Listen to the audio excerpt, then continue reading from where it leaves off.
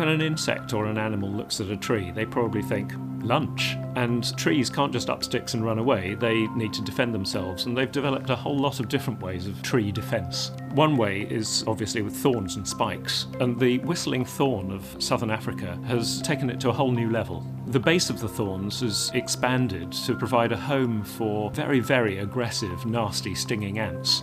When a herbivore comes close, the ants rush out to defend the tree and their homes.